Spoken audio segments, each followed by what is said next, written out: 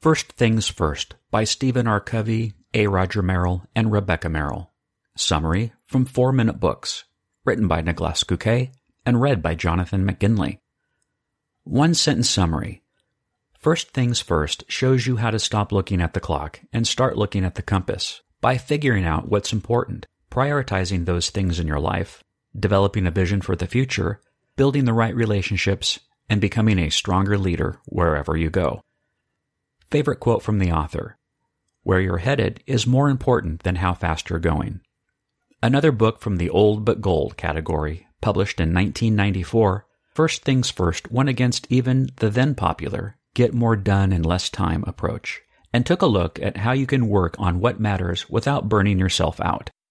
Most of us live our lives by the clock. Appointments, to-dos, urgent events, and deadlines have us rushing from one thing to the next, while never getting to what actually matters, nor even stopping to think about what that is for us.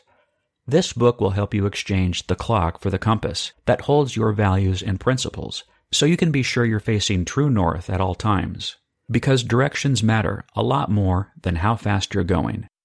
Here are 3 lessons to help you put first things first. 1. Forget what's urgent and focus on only what's important. 2. Imagine your 80th birthday to make decision-making a piece of cake. And 3. Accept that success comes from interdependence and cooperation, not independence and competition. Ready for some ruthless prioritizing? Let's figure out your first things. Lesson 1. Ditch the status symbol of urgency and attend to things by importance. The battle of urgent versus important is a reoccurring theme in Dr. Stephen R. Covey's work. Remember the Eisenhower matrix from the 7 Habits of Highly Effective People, and is the foundation of the principles in this book. Our lives would be pretty easy if everything that was important to us was also urgent, but most of the time these things are vastly different. Dinner with your family, exercising, and finding meaningful work are all important, but they're not as urgent as the client who's expecting to hear from you or the deadline at work. There are 2 reasons we often choose what's urgent over what's important. 1. Urgency is a status symbol, especially in the Western world, and if you're not busy, you must be lazy. That's the assumption. And 2. Checking items off a long to-do list gives you a rush of adrenaline and dopamine, and therefore satisfies your biological needs. In the long run, this leads to regret, but it's actually something that's preventable. When you've committed to a night of board games with your kids, don't let your boss's sudden dinner invitation get you off schedule. Say no to urgent things whenever you can. You can't always skip work dinners, but you can sure prevent the distrust and disappointment in your family by sticking to the commitments you've made more often than not. Lesson 2. Imagine your 80th birthday to make decision-making a piece of cake. Have you ever met someone who's found it really easy to make decisions and envied them? Chances are they had a strong vision for the future.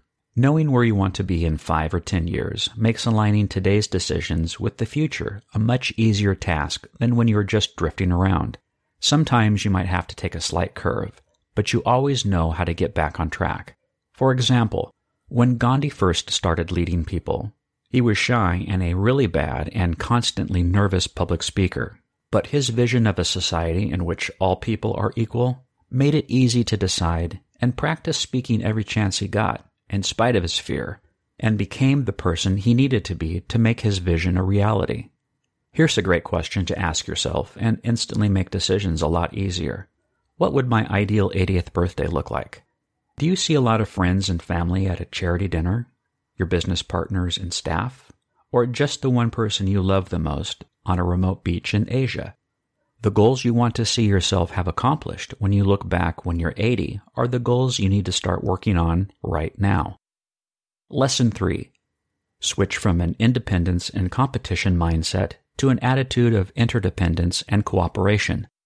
The lifestyle of urgency and rushing around is mostly a result of seeing ourselves as independent and in constant competition with everyone else. The only way to overcome it is to realize that we all depend on one another and can only succeed if we cooperate. For example, even at Apple, there is no one person who can build an entire MacBook by themselves, or even a mouse. Not even Steve Jobs could. Only by coming together and cooperating as a team, the people who build the processors can help those who build the case, and eventually combine everything into a great product. Whether you're trying to build a business, improve your love life, learn more, leave a legacy, or even just survive, you need other people to help you out along the way. Ditching the competition mindset will allow you to look for the win-win solutions instead of pushing people out of the way, resulting in both short-term and long-term benefits on your way to keeping your first things at the top of your priority list. First Things First Review. Back when I first read this summary on Blinkist, I remember thinking it was one of the best ones I've read so far, and that's still true.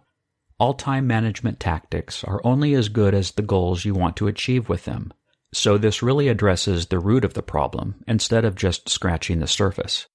The summary gets you quite far, but after you've read The 7 Habits of Highly Effective People, I suggest you get First Things First next, especially if you like Dr. Covey's work. What else can you learn from the blinks? The difference between your life's clock and compass.